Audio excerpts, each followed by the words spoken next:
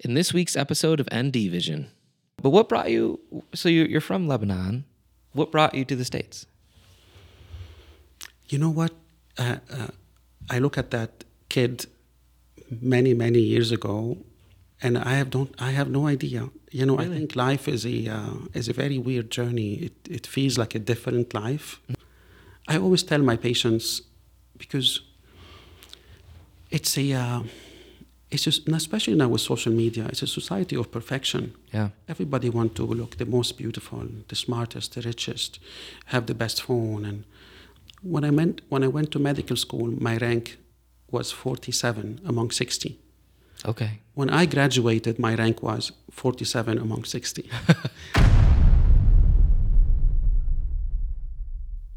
Hello and welcome to this episode of NDVision. I'm Nick Davis, and joining me today is one of the people that I highly look up to, and I managed to get him on the podcast with his massively busy schedule, and it's Dr. Kassas. Dr. Kassas, hello. Hello. Dr. Kassas, what is your full name? So where I come from, you have to be named after your grandpa. Okay.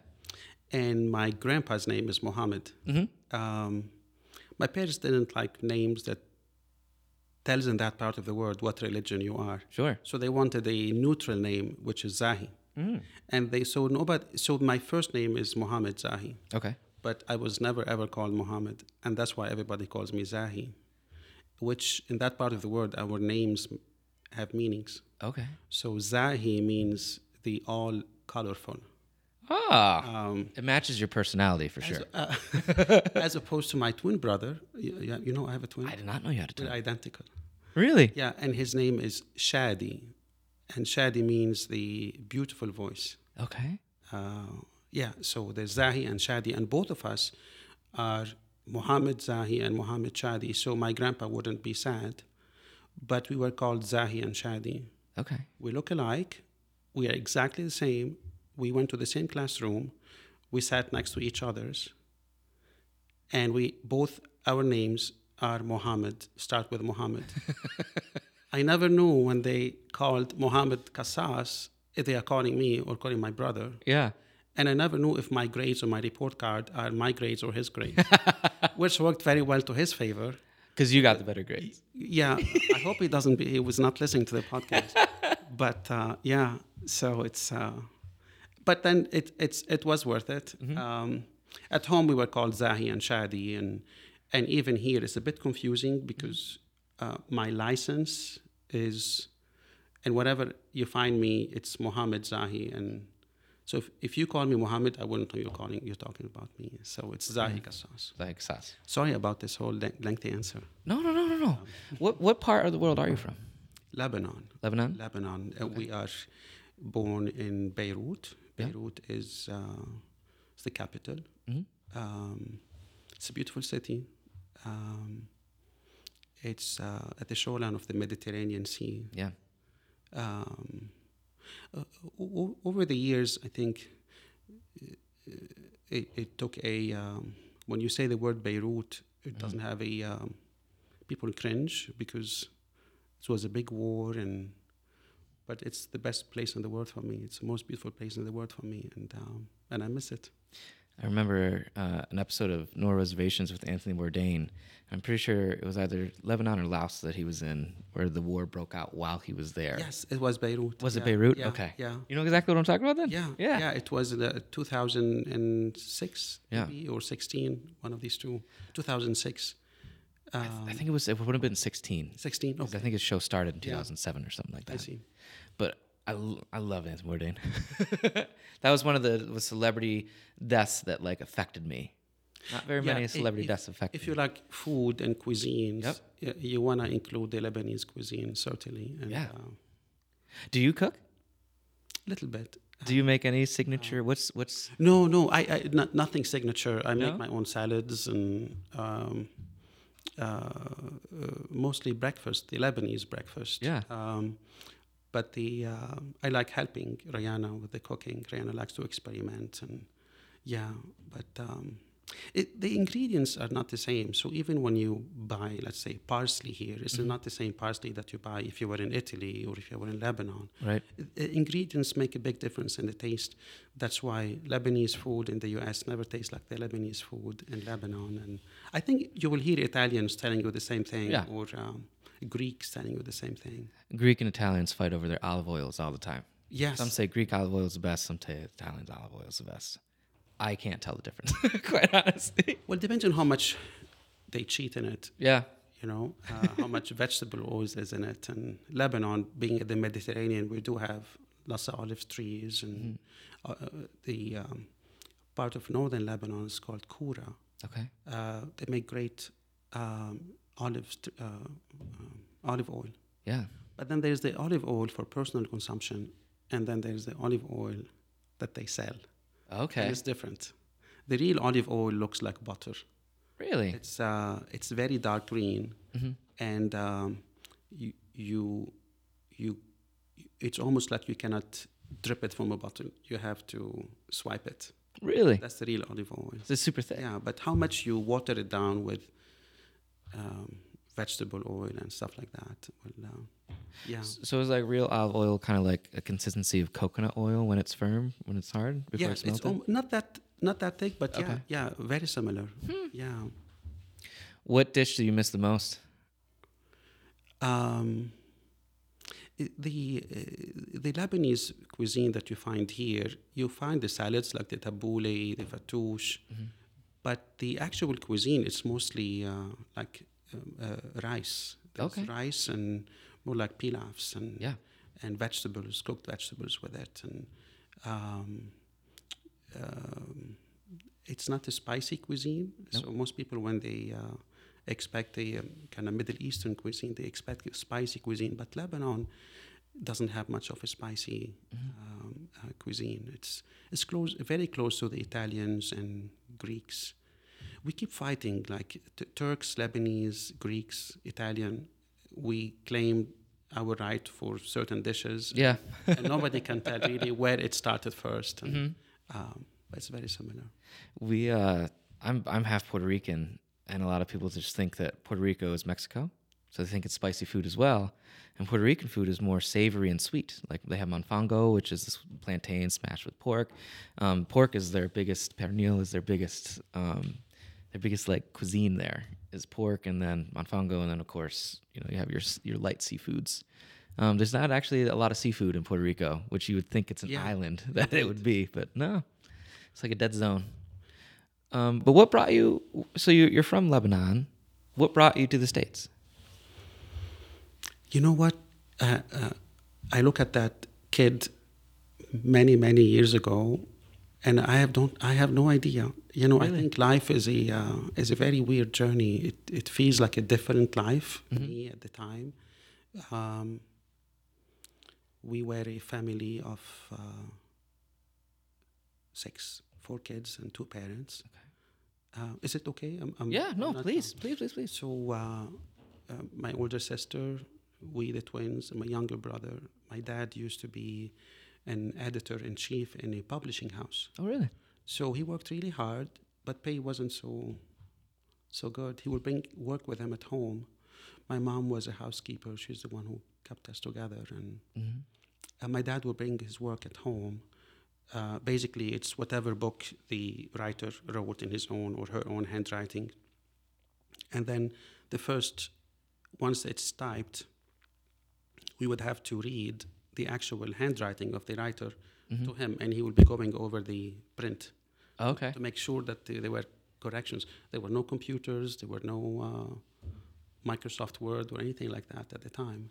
So we would read the book, and we would take turn. Each one of us will take a chapter. So after school,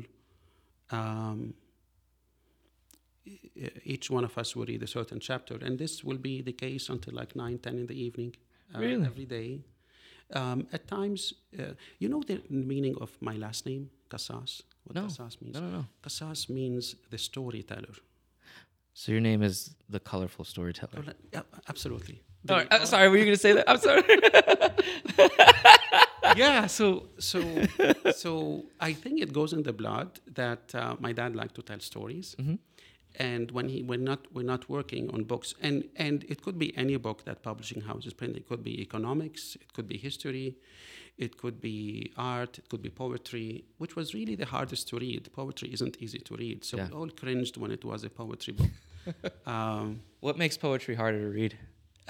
Because although we speak Lebanese, but written is Arabic. Okay. And Arabic is a language without vowels. So there are no vowels in Arabic. There are little tiny signs you put over the word. So let's say if I say BG, how would you say that if it's a word? BG? Mm-hmm. Say it as a word. Big. Big. Big? Bag. Just bog. BEG? BG. Oh, just BG. Correct. You can squeeze any vowel in between. It could be bag, it could be big, it could be bog, it could be anything. Yeah. So when you're reading a textbook in Arabic, if you don't understand the context, you cannot read. Okay. Because there are no vowels. So you could read big, it's actually bag. So, and poetry is very hard anyway. So if you look at really old Arabic books, you'll see little tiny signs over the letters that tell you this is a BA, not a BE, not a BO. Okay. So poetry was a bit difficult. And most Semitic languages are the same way. There is the spoken language and there's the written language. Jesus, he was a Hebrew, but he didn't speak Hebrew. Hebrew was the written language. Right. What he spoke was Aramaic. Huh. And the same thing, most Semitic languages, you write a certain, your written language is in Arabic, but nobody speaks it. Okay. Everybody speaks their own kind of. Lebanese is a combination of Aramaic, Assyriac, and Phoenician. So you speak it, but you don't write it. But when you write it in Arabic. Arabic. Which is a totally different. And that's why when our boys, when they were born here in the U.S., it was hard for them to learn Lebanese from us because there were no books, there were no thing we could read for them in our language. How old are you? If they learn Arabic, they're not going to use it because this is not what we talk at home. Right. Yeah. How old are your kids now? They're in college. They're in college? Yeah. And now they have like stuff like Rosetta Stone or Libby or not Libby. Libby's an app. They understand it when we talk to them. They do speak it now after 20-something years, so they're getting better at it. Yeah. Yeah. So did you come over just yourself, or did your whole family come over to the States? No. So can I say this? I had a miserable childhood. Yeah. It's a beautiful childhood, but it was war. Yeah. And little kid in a not so privileged family. We went to school in the elementary years, but once it was time for high school, we didn't have the means to, because schools there, they are not public, they are private. Yeah. So to go to school, your parents have to pay tuition. And so my sister went to school, my younger brother, but me and my twin brother, we happened to be at the same age, so there were two kids going to school at the same time, and so we never went to an actual high school. Okay. So, but we had older classmates from younger schools who continued. So we will take their books and homework and we'll see what they're learning, and then every morning, me and my twin brother, we will divide and conquer. So I would study science, he would study. You're literature. self-taught? Yeah. But this is how it is in that part of the world. No way. So in the afternoon we switch. So we teach each others what we learned in the morning. They were great years. And now you tell me can you do it again? I don't know how we did it. It was fun. Know how you did it either. I never thought it's and we would borrow everything from that friend who actually was going to school. Okay. And this is how we did it for 3 years. And how old were you at this time? 14. So two 14-year-olds self-taught themselves math, science, writing. Everything, yeah. All the curriculum, history, geography. What gave you that drive when you were that young to do that rather than just going out and playing? Or Remember, we're talking, 45 years ago, there was no TV and social media. Sure, but you can And my still dad play, being right? an editor-in-chief in a public publishing house, so we had lots of encyclopedias and books. We read a lot. So reading wasn't difficult for us. And we read as part of Right. dad's work. So reading wasn't so hard. So self-learning wasn't difficult. So this is what we did, and we would watch TV. There was TV, but if there was TV, there was no power. Okay. So most of our evenings were on candles, and if there was power, we would occasionally watch American series. Okay. Starsky and Hatch. I don't Starsky, I know Starsky and Hutch. know. Chips. It was like a MASH was MASH on at that time. MASH. Yes, MASH. But it wasn't like everything. Like they would put MASH one night, and then you never know what the next episode was, or it was it wasn't in sequence. It wasn't in sequence. Okay. So America was like a dream country. It was like that people actually live in homes, and each one has its own room, and 2 cars or 3 cars per house, and people live in houses, not in apartments. Yeah. And they mow their lawns, and so that was not something that that was a dream far from accomplishing. And then I don't know if my first exposure to an American was in 1983. Okay. 1983, I was 14 years old. And at the time, prior to that, it was the siege of Beirut. The Israeli army, in an attempt to move the Palestinians away from northern Israel, attacked Lebanon. And Lebanon is a very small country. I'm digressing a lot. No. Lebanon is a very small country. So I think it's like 110 mile north to south and like 30 mile east to west. Okay. So it's like this. It's very small. So within 2 days, they were around Beirut. And That Beirut is small. Yeah. I was just thinking about it in my head. And Beirut is a little bit larger than Wellsville. Yeah. It's hilly like most shore cities, but it's a very small city. You could walk it from one side to another, just walking in 25 minutes. Jeez. But then the Israeli army set a siege around the city. And for 3 months, it was the most scary and traumatic time in our lives because it's a siege. It's like when you read in history, the siege of, there's no power, there's no electricity, there's no water, there's no bread, there's no food. We would ration, this is what we're going to eat today. And then the problem with rationing is that when you ration it and there's no power, you regret it because the next day the food isn't good anymore. Bad, right? It's bad. So you wish you ate it the day before, but then you're forced, you're hungry, you have to eat it. The same thing with water, the same thing with there's really nothing. There are no means. You cannot shower. Right. And one thing you don't read in history books, all the events, if you don't shower, you're dirty. And if you're dirty and when you sweat, and that part of the world, it's very hot, it's very humid. You don't brush your teeth. You live in dirt.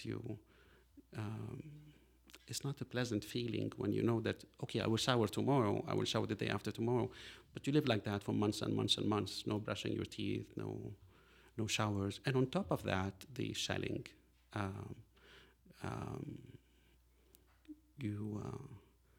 Okay, you hear the airplanes, they're going to start shelling. So we go down to the basement, and then they were old planes at the time. I remember they were Skyhawks, American-made Skyhawks. You would hear them dive, and okay, they're going to drop their bombs. And then they're going to drop their bomb. And then you hear something whooshing, and then you say, whooshing, pardon me. Not me, not me, not me, not on me. And then you hear the big explosion. You're talking about a very small city. Right. And then you hear the explosion, you say, thank God it wasn't on me. And then you feel guilty because It someone was else, hit someone, someone. hit someone else, and then it's a weird sensation of you feel guilty, you Right. feel happy, and then something else gonna come after that, and um, it's very traumatic. How But long then did that siege last for? 3 months. Jeez. So 3 for months. 3 months, 3 months. you were yeah. dealing And with then that. you go during the day and you go to bakeries, and if you can find bread, and of course people are stacked up at that bakery, and Yeah. we were little kids. Nobody's gonna allow us to take a turn, and nobody waits in line in that part of the world. Mm-hmm. So it was hard, Yeah. and then President Reagan said enough already, so he sent the Marines to Beirut. Yeah. So the Marines, see, now I'm becoming emotional. No, it's fine. This is just us talking right now. So then the Marines came in, and they separated. They pushed the Israelis back, and then they finally there was food coming in. There was, pardon me, I'm on call. Sure. And, I normally do this to my phone when I'm on call. I do this. Please don't. Yeah, so the Marines came in to try to create some sort of a civility to that part of the world, and it didn't work well for them at the end. But it was the first time we see Americans. Yeah. We're used to all sorts of armies in the world. There's the Syrians, the Palestinians, the Israelis, and we've never seen a military that every soldier wear like this other one. They all are wearing the same clothes, Yeah. all wearing the same hat. There is no Marine with a hat and a Marine without a hat. Mm-hmm. They are all wearing the same clothes, all wearing the same shoes. They're all shaven. Yeah. That part of the world, who shaves? Nobody shaves. But they all like shaven. And they lived in tents. I don't know where they lived. But every day, any Marine you see, you could bet you won't feel nothing on their face. Right. They're all 100% shaven. Buzz cut, aviator glasses like the one Yep. Biden wears right now. What else? So that was your Yeah. first. My first exposure to an American. Okay. And then we would just go to the shore just to watch them. Yeah. Occasionally, they would look at us, but they were very busy with their things. And there was one time, when they landed in Beirut, they came in amphibian big tanks. I don't know what kind of tanks they were. They're huge, but there's no turret on them. Right. They just transport them. So they came from under the sea, and then there was a Marine sitting on top of a tank, and we're little kids. We're standing like this, watching them, and then he did this, Oh, really? and we look around, and he's talking to us. Yeah. So we go, and then we got there, and I remember as soon as we got close to that amphibian thing, he smiled to us, and I could only remember those white teeth, all lined up, like someone just put them there, you know. And then he smiled to us, and he threw something to us. It was a Hershey chocolate. Oh, yeah. and we took it and we ran. When's the last time you had chocolate at that point? Or had you ever? Because we weren't privileged, we would never, go and buy chocolate. Yeah. So you would get chocolate if you visit someone and they hand you chocolate. Yeah. I think it was a Hershey chocolate because it was brown. Yeah. I never read the name at the time, and we never spoke English. So we ran away. We were so scared he's going to say, I want it back. And it was a good treat. And that was like the first exposure. And then They were almost many, like a many years superhero to ago, you. I'm sorry? You're almost like a superhero to you. Just showing up like that, I imagine, right? But the superhero, I don't know if you ever read the Wellsville newspaper at the time. John Anderson asked me, what brought you here? I said, someone, I don't know his name. Beirut is a city that doesn't have traffic lights. Right. So when you get into intersection, you have to be brave. Mm-hmm. And you have to show your authority. I'm going to pass. Yeah. You have to wait for me. Yeah. Sometimes people sign to each others. And our house was on an intersection. Okay. So At the time, the Marines did not drive Humvees; they drove Jeep Wranglers. Yep. And out of nowhere, our house was in the middle of the city, not on the shore. There was this Marines Jeep that was passing by. Mm-hmm. A driver and I assumed an officer sitting next to him. Yeah. They looked like gods. Really? Buzzcut, Yeah. blonde, clean, Oh, and sleeves rolled with like geometric precision. That side equals this side. Right. It's not like their sleeves are rolled, So that Jeep got to by our house. It's an intersection. It stopped. And now cars were going all around it, pardon. You're fine. And people were like, what are they doing? But the guy stopped. He was looking forward like this. Didn't look right, didn't look left, kept looking forward. The officer sitting next to him did not say go. That's what people do here. They just stopped. And they waited. Cars were going around them. They waited. And we in Lebanese were trying to go. Yeah, and, yeah. But they didn't care. Once there was no more traffic either way, he drove away. Wow. And we were like, wow, we want to live there. And this is really when we saw law and order. Mm-hmm. You're a Marine, you're a captain, you're such a privileged person living at the end of the world. You do it in the U.S., you do it there, no matter what. Those are the rules. And that was our first exposure to law and order and where every human matters. And right. And this is really when we start thinking more about the U.S. and went to medical school, and the rest is history. So your whole family came over, or was Just you? Just you. Just me. And what age were you when you came over to go to school, and how did you get into school? So Being self-taught. yeah, I think being self-taught, you study harder. Yeah, for sure. So we got into the Harvard of the Middle East is called the American University of Beirut. Okay. It's a very privileged university. It happens to be in Beirut. It's a beautiful campus, and most of the who's who of the Middle East goes to study there. Really? So you see princes and kings and prime ministers, and who are all the graduates of the American University of Beirut. Wow.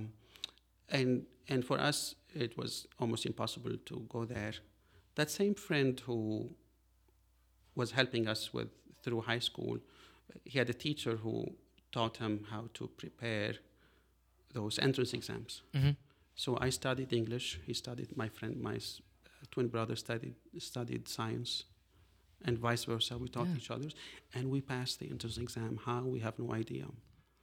I remember my dad crying. Yeah. I've never seen him crying. He was always a tough person at home. And he says, I never could imagine that my kids would go to, we call it AUB, American University of Beirut. Okay. And then you do your pre-med, and it's very competitive because medical school, they only take 60 students. Wow. And it was like a dream. And then it was the first year MCAT the MCAT is the medical college admission test. Okay. Every students who want to apply to medical school has to do that. It was the first year the MCAT was actually brought by, so you couldn't study for it. Okay. It turned out to be to my advantage because nobody was studying and nobody knew what it was, and I made it.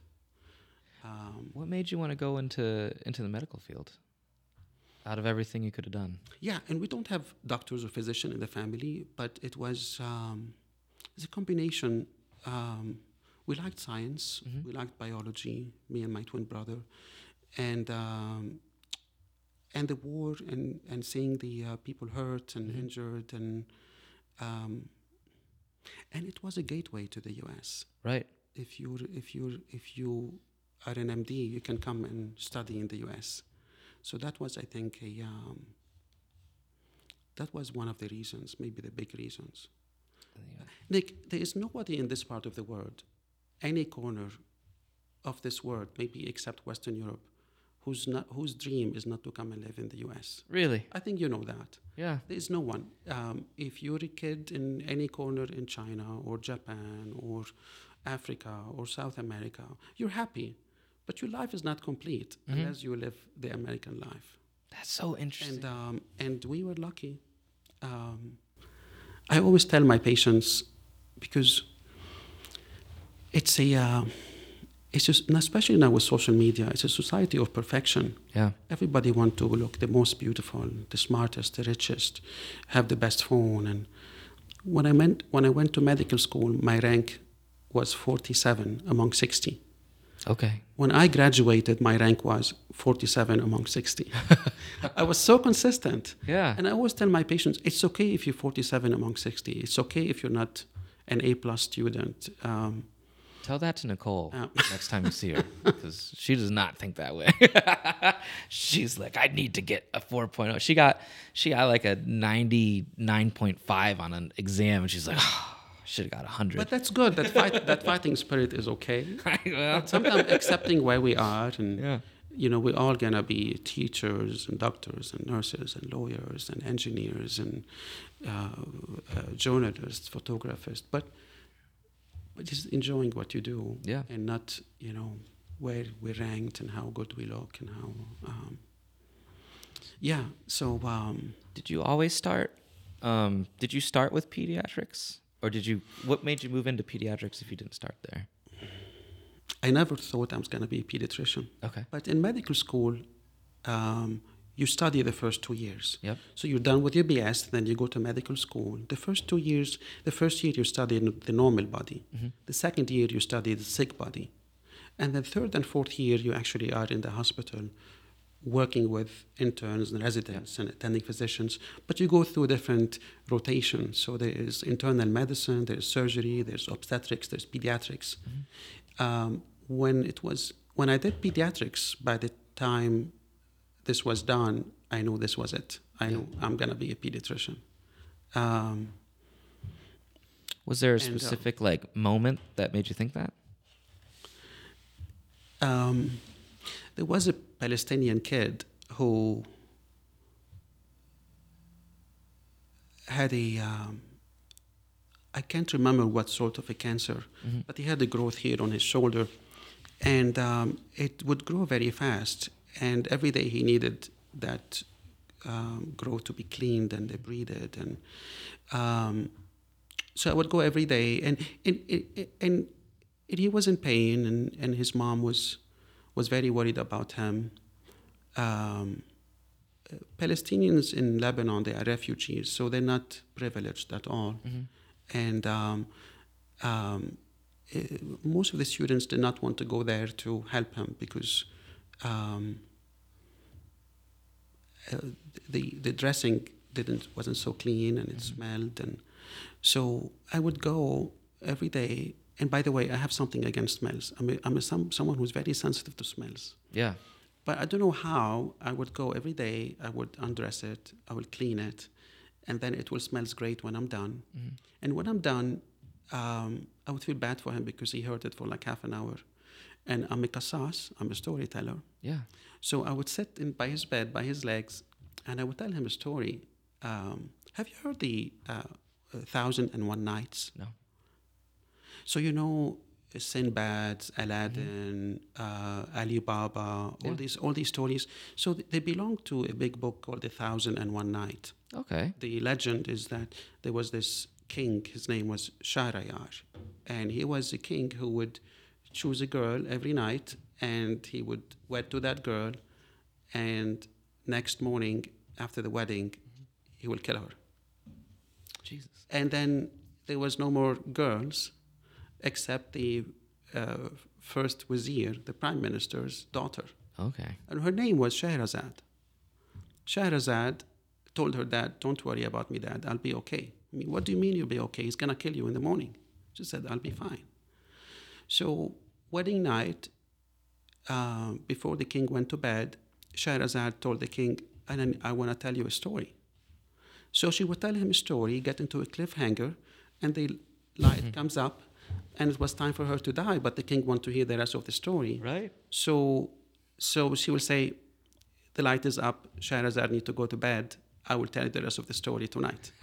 And so forth. It was 1,001 nights. Every night, Shahrazad would read a story to the king until the king passed away.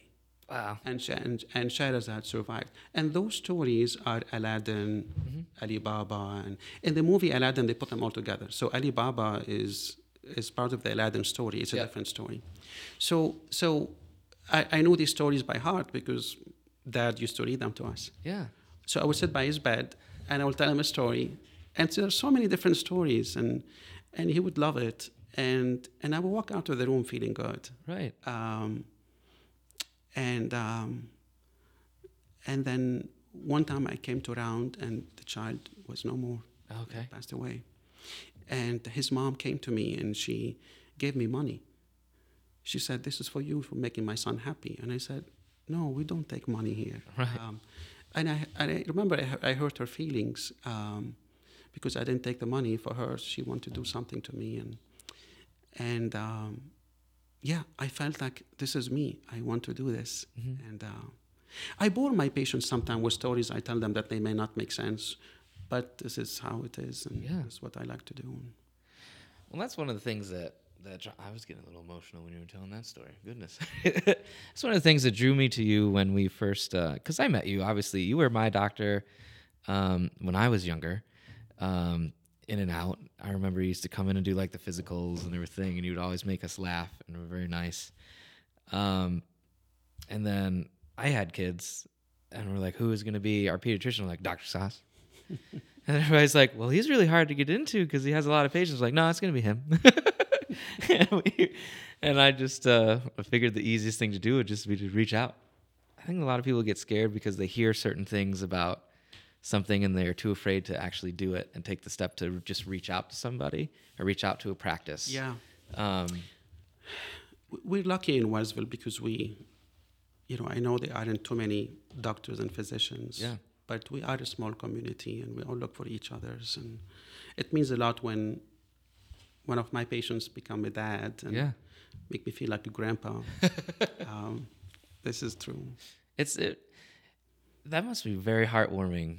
Just hearing your story now and understanding why one of the reasons that you went into pediatrics was to mainly help. And that's one of the things I respect most about you, is that I can tell that you're not just trying to solve something or going through the rounds as you would from what you learned. You actually care about the patients, and you talk to them and you make them feel at ease with shots, and that just means a lot as a parent. Seeing that, I don't want to get too gushy right now. Because I do want to ask some more questions.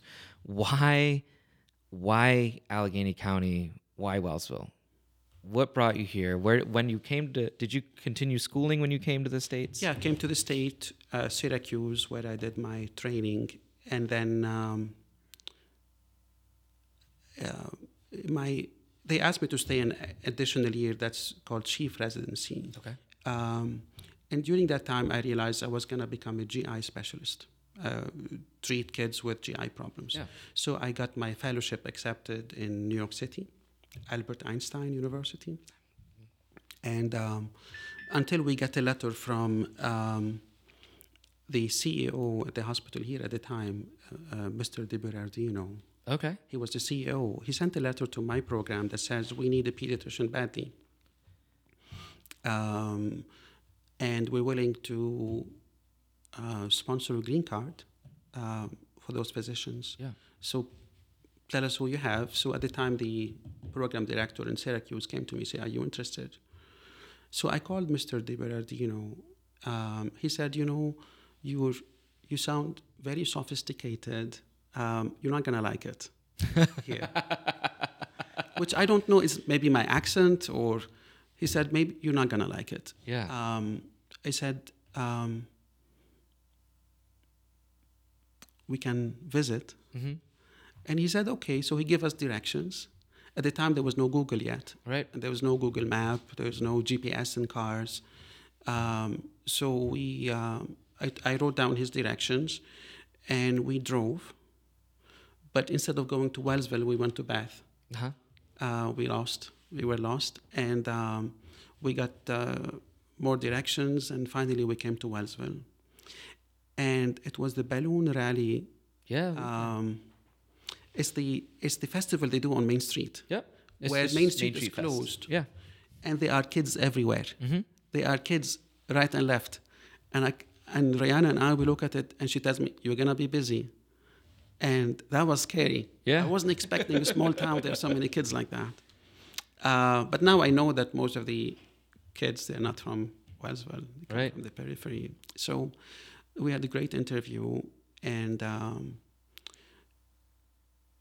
then we were driving back to Syracuse, and we got lost. We were in Bath again.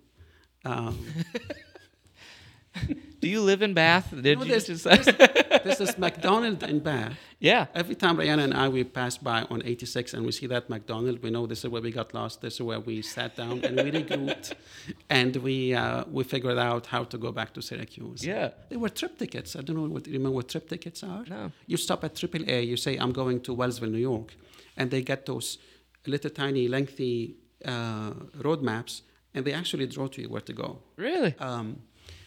We didn't do a trip ticket at the time. We didn't go to AAA. You pay like $1 or $2, and then they give you that. Okay. Instead of opening a Big Mac. Yeah. Because when we heard about Wellsville initially, we looked in the map, and you couldn't see Wellsville in the map. In the printed map, you would not see Wellsville. Yeah. And then I was having second thoughts whether to come in or not. And what year? What time frame was this? 1998. 98. Okay. Yeah. So then. Mrs. Mona Carbone. Oh yeah. She drove all the way to Syracuse, and it was one of those weekends when there was a tornado in Syracuse. Oh geez. So there was no power. There's no electricity. Roads were closed, and roads terrible shape. She called. She said, "I'm in Syracuse. Can you come and meet with me?" So I go to her hotel. We meet at the lobby. And she tells me all these good things about Wellsville. Please give us a chance. Come back for another interview. We would love to have you. I'm not a competitive person. I think during the first interview, they said, "Well, we're interviewing other people." So when they said that, I thought my luck, they would never take us. So we never really pushed for it. And we thought, well, good luck for everyone to take that position. And we never pushed for it. So when Mona Carbone came in, she said, "You were the best interviewee, and we loved you, and give us another chance." Yeah. And she told me about Dr. Crandall, the surgeon. She was also starting there. She says, "We're having many young physicians." And so we came in for another interview. And this is it. The rest is history. The rest is... Well, so did you start... Because you had your own... Go ahead, if you need to answer. You don't mind? Yeah, no. I was just looking up Mona Carbone on Facebook, because that name is so familiar to me, but I can't put a picture to it. Mona, at the time, she was managing practices. Okay. And then she managed the ED, and then she became employee health, and I think she retired. Did she just recently retire? Yes. Yeah. Just retired. I think it's the same person. Mona, Mr. DiBerardino. The reason why Rihanna and I were so attached to Jones, and we feel like we want to give back a lot to this place, is really because what Jones gave us, Rihanna and I. You heard my life, my miserable life, and I becoming who I am, and that little tiny kid who left. For me, it feels like a different person, and it's all because what Jones offered us. And Mona and Mr. D, and later the CEOs that came after that, and Gilpin, Eva Benedict, and now Jim Helms. We owe them everything. We owe them a lot. Now, did you work directly with Jones? Because you had your own practice. You just recently... That's what that picture is right there. You just recently merged back. How did you become to start your own practice? So,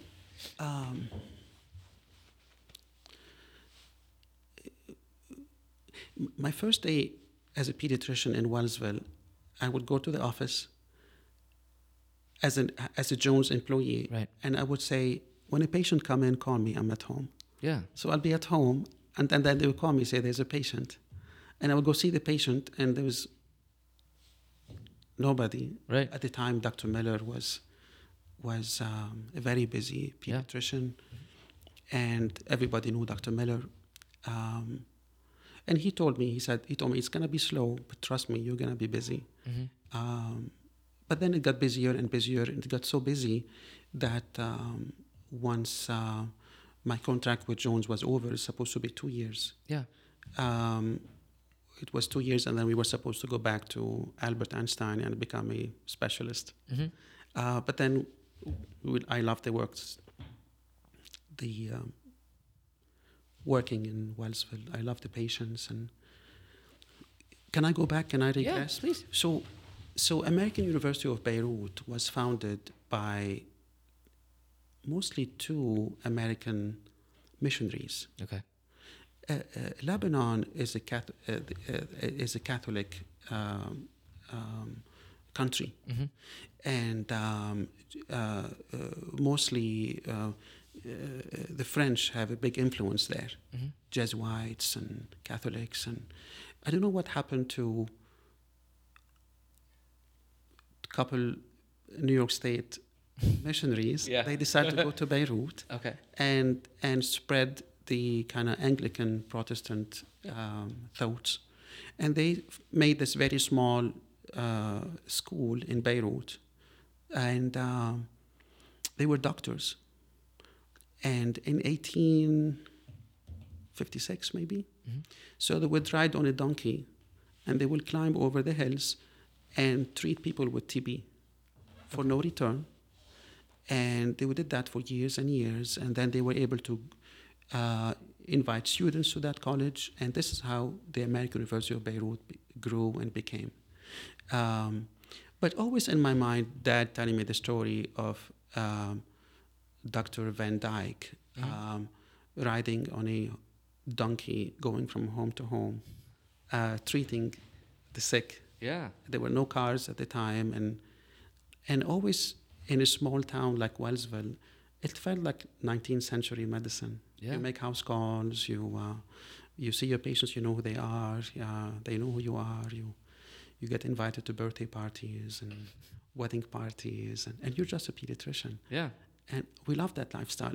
The nostalgia of medicine is what we doctors here in Wellsville live every day, as opposed to doctors who work in cities. Right. They go to the office at 8 in the morning, they come back home at 5 in the evening, they treat patients, they're happy, but they never experience the level of happiness and self-satisfaction that we physicians here live, because we feel like we're helping our community, and the community give us back a lot in return. So that happiness and self-satisfaction, and we feel like we're making a difference, is unmatched wherever we work. And that was what I felt 2 years after being employed by Jones. But I was working very hard, and I thought we could do financially better if we are in private practice. Yeah. So Jones Memorial Hospital said, by all means, if you're going to stay, everything that was in the office stayed in the office. Okay. Jones never took any equipment, any exam tables, nothing. The only thing they took was medications. Okay. And the tables, the equipment, everything. They even continued cleaning the office. They continued paying the phone bill. And this is that office is that you're currently in still, right? This is later. Okay. This is later. It used to be where Dr. Crandall is right now. Okay. And then we grew. 2 exam rooms were not enough anymore. So, so 6 or so now? I'm sorry? How many do you have now? How many rooms? I have 5, and with Monica also has 3. Okay. So we have 8. Right.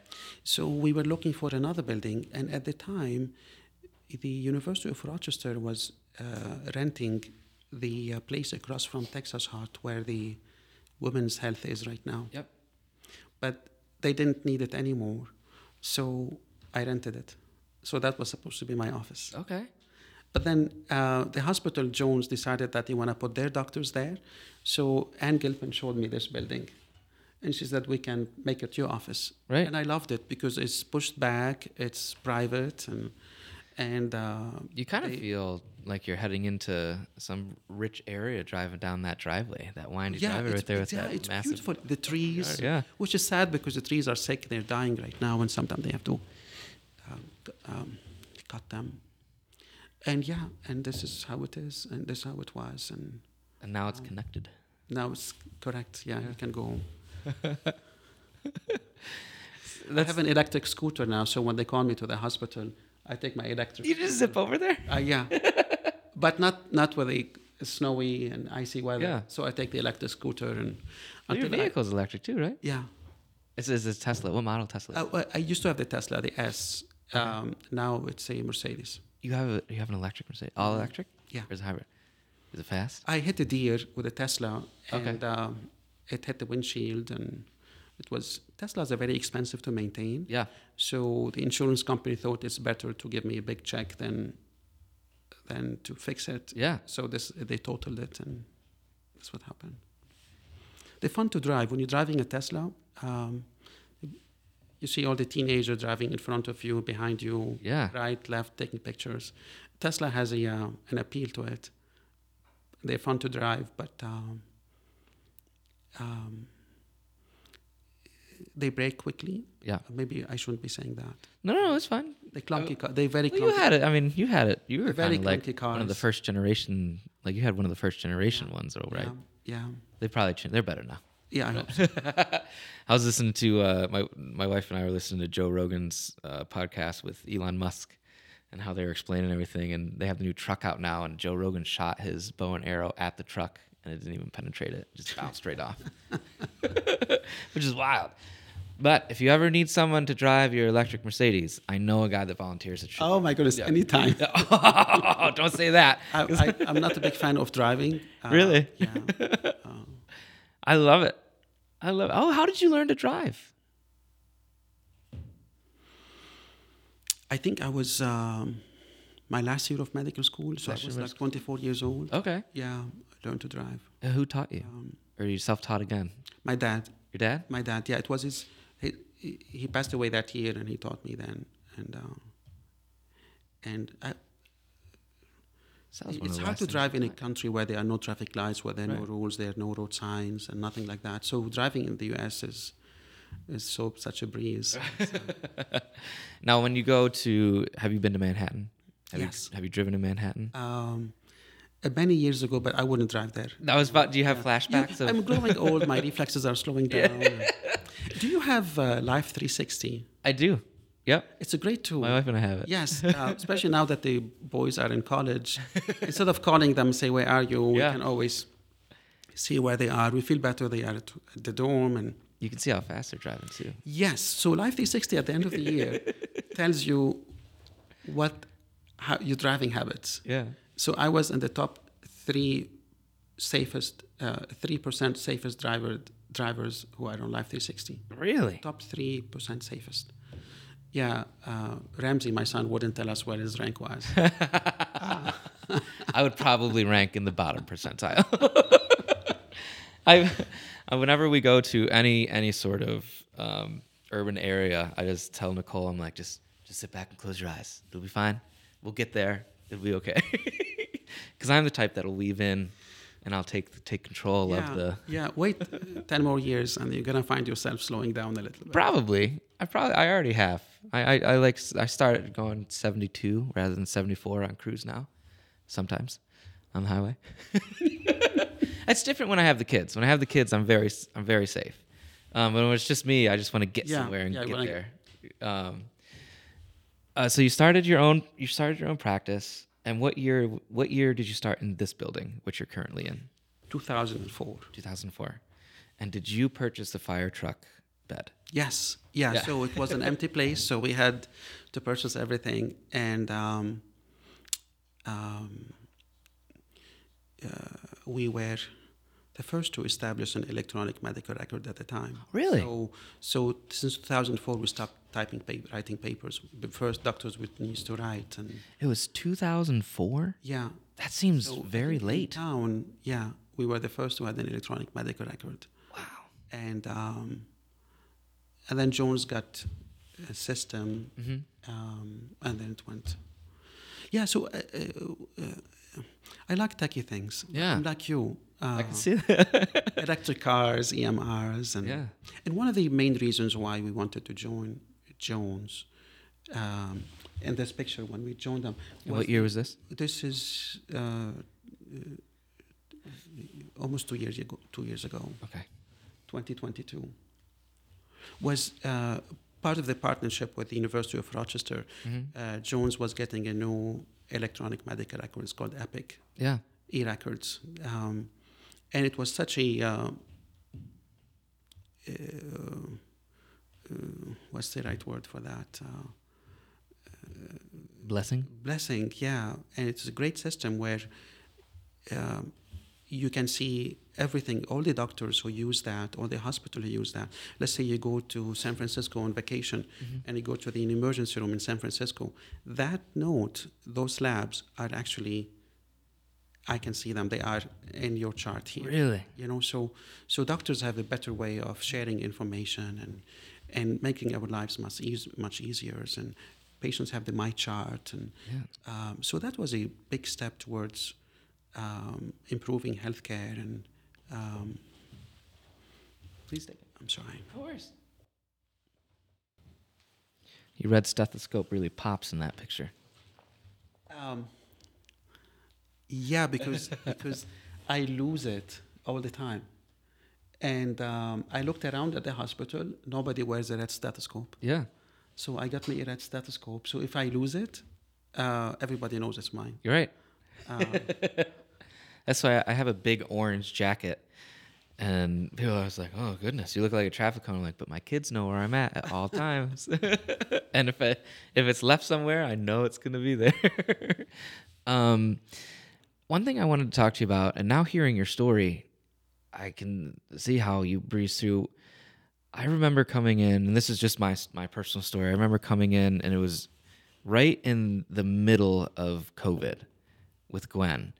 And I was done.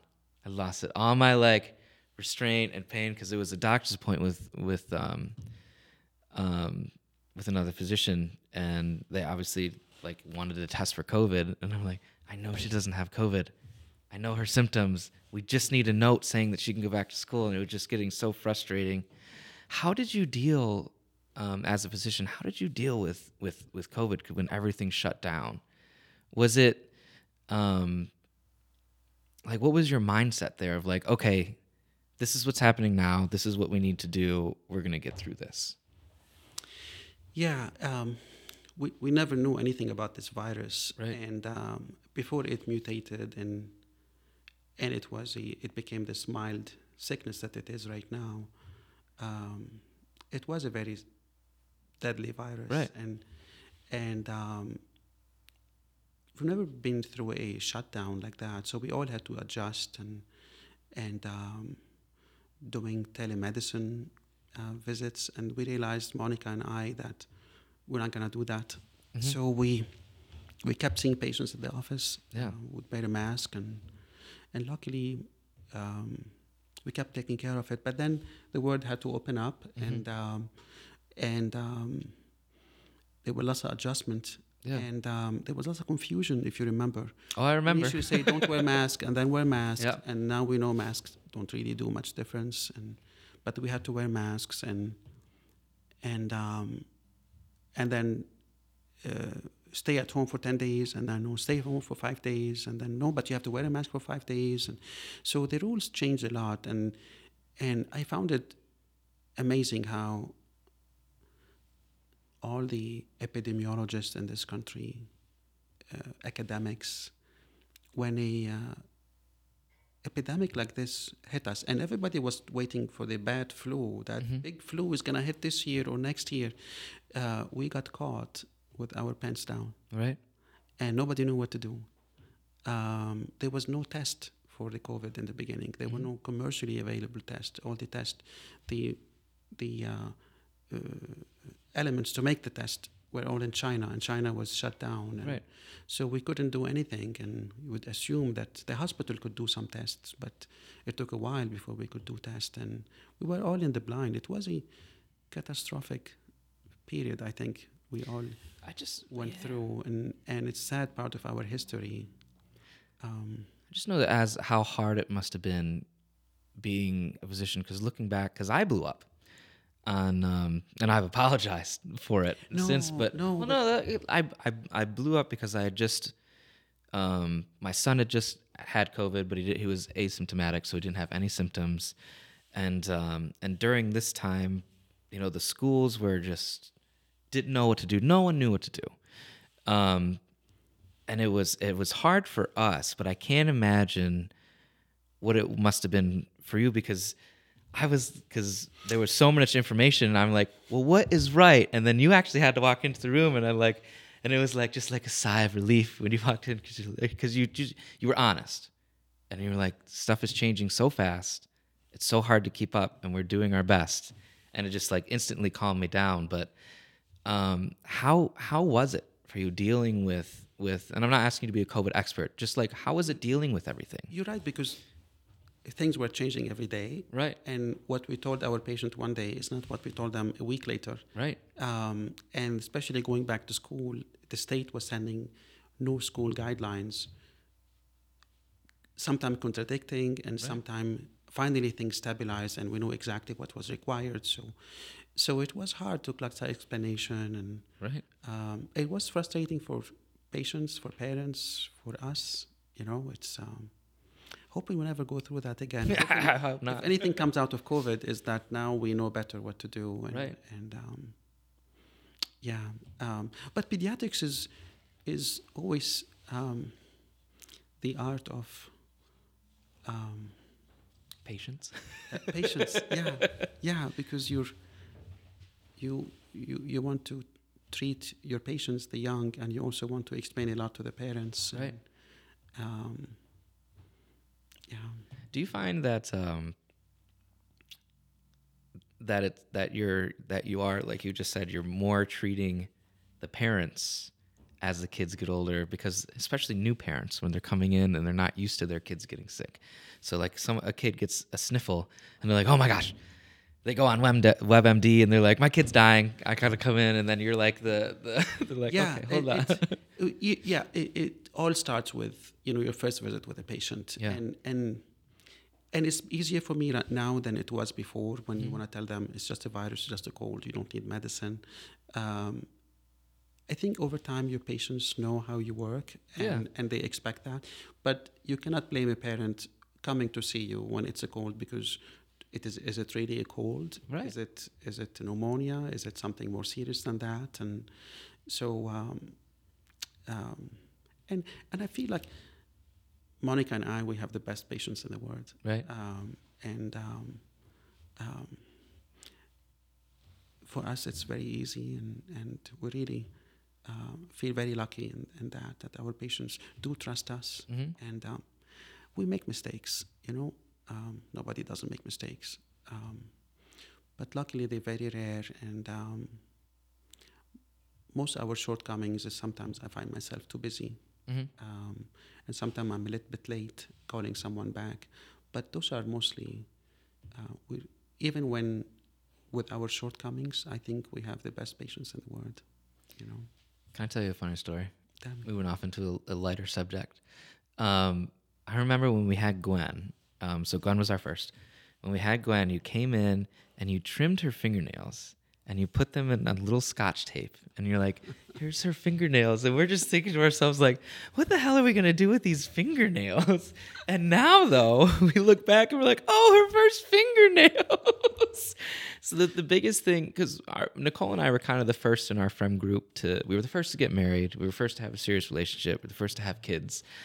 So whenever my buddies ask me, like, what advice can you do you give? This is before they get bombarded with advice. And I'm like, well, listen, you're going to get bombarded with advice. Don't listen to anybody. You're going to find your own parenting style. You're going to find your own way. The only thing I can tell you is don't take anything for granted. Don't blink, because that's what I took for granted. And now my daughter's going to be 10, and I'm freaking out that she's going to be in double digits because I've been like a dad for 10 years. I can't believe she's 10 already. I can't either. If you ask me, when you say her name, I think of the 4-year-old, Yeah, the 10-year-old. yeah. She was tiny.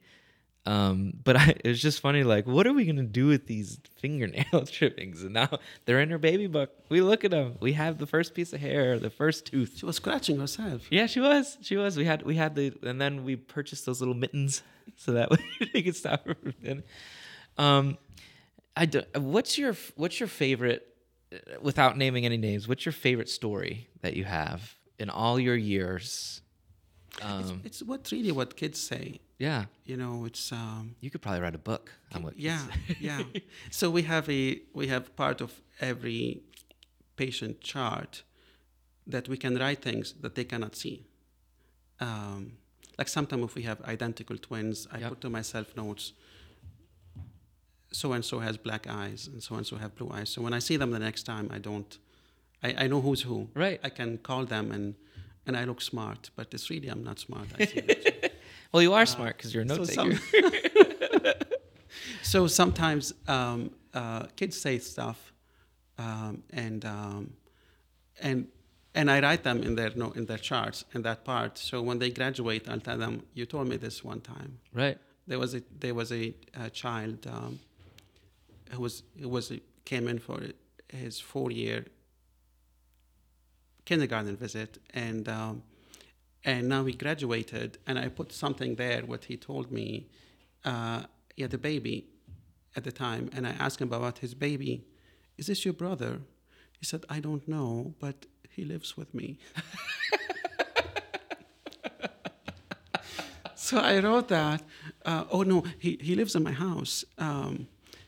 He wasn't so happy having a brother, having a baby. So I wrote that, those things like this.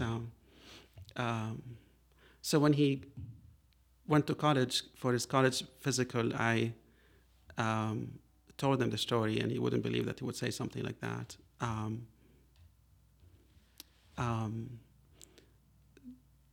Another patient, I say, give me a hug.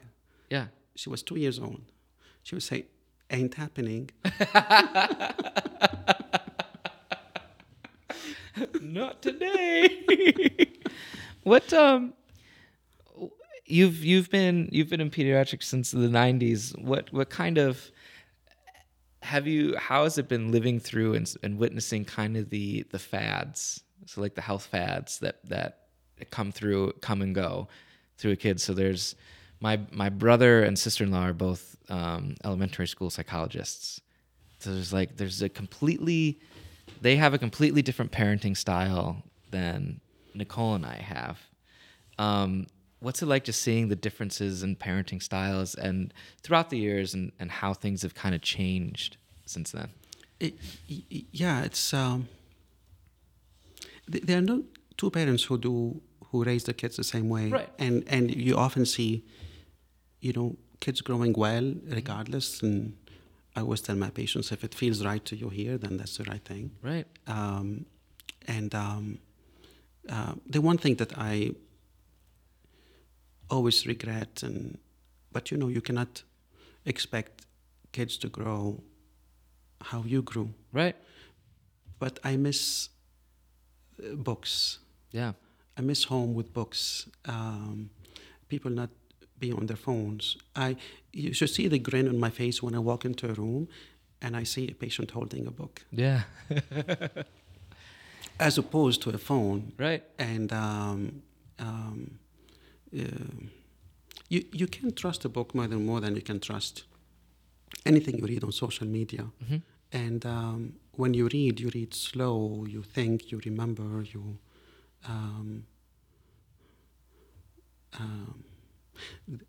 Descartes, the French philosopher, mm-hmm.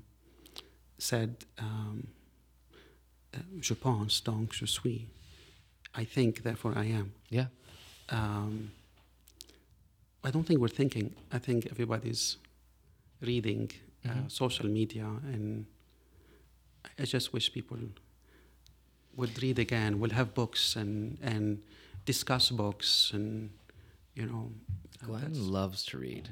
So she's really into manga That's right why I now. love her. Gray, opposite. He loves being on the tablet and playing the games. Luckily, we have the educational games right now. We're not going to be able to fight that much longer. But Gwen has a reading chart in her bed every night, and we're like, okay, you have a half hour to read, and then it's lights out. And a lot of times I'll walk up and I'll be like, Gwen, and she'll look at the clock and be like, oh, and like throw her book and get down. But she loves reading, and it's amazing. I'm a watcher, obviously, with what I do, so I'm used to watching things, and I think that's where Gray more comes in. But Nicole also loves to read, and it's harder for her to read now because she's teaching and doing school at the same time. But she's into this book called like a Court of War and Roses or something that she just started in, and she read it the fastest that she's read a book in a long time. And she's like, well, I need to wait for the next one. I'll find one eventually. And I just went to the library and got it for her. So now That's great. I'm like forcing her to read it because of the second book. So yeah, I guess that trend makes sense that kids are kind of just more in electronics and More recepting information and not thinking, critiquing, judging information. right. And this is my worry. We're moving away from that. And, Everybody having their own mindset and their own ideals. yeah. Yeah, that makes sense. Well, I really appreciate you coming on and talking to me. When you invited me for this, Yeah. I said, "Oh my God, I don't have anything to say for a whole hour. You are good." This is my favorite story so far. I think you're right up there with like Rich Shear and Rick Wood. Because I had no idea, and I don't think a lot of the general public. So I really appreciate you sharing your story. You got me to talk. And had enough talk for a whole hour, and thank you. What before we leave, I just want to again extend my appreciation towards you. I told you before we started, I'm like, there's two doctors that I trust implicitly with anything, and it's you and Dr. Lamphere, Heather Lamphere.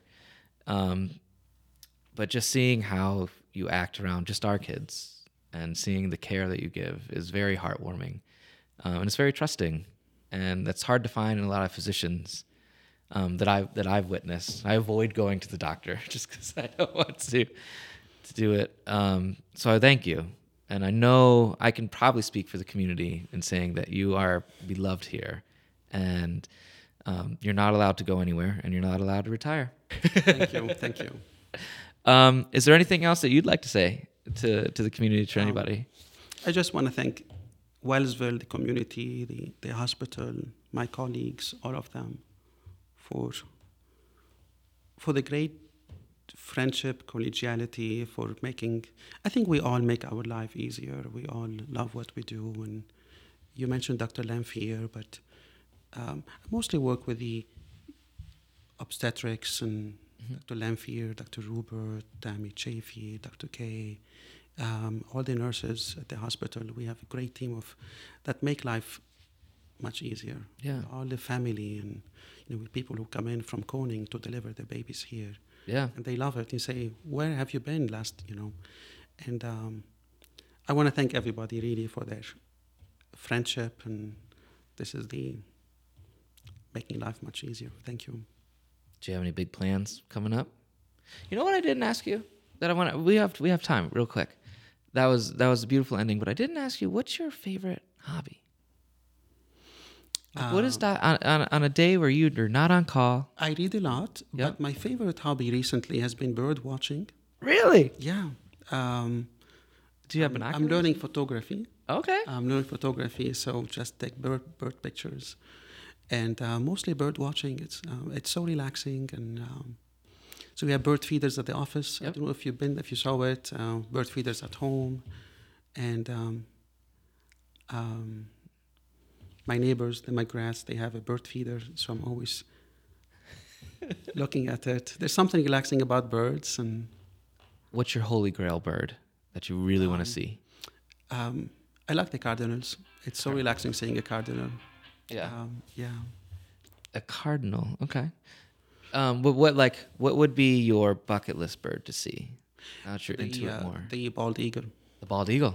You haven't seen one yet. You know what? I saw it far away. I took a picture, but as soon as I took the picture, it flew away. Yeah. So I want to see it live and see it close. And, Yeah. you know, Monica told me there's a nest close to their house, so I want to make a trip to check it out. The Andover Ponds, they have a couple nests for bald eagles. Elma Pond has a couple nests, or Beaver Lake, whatever you want to call it. Oh, that's great. Yeah, maybe spring. Yeah.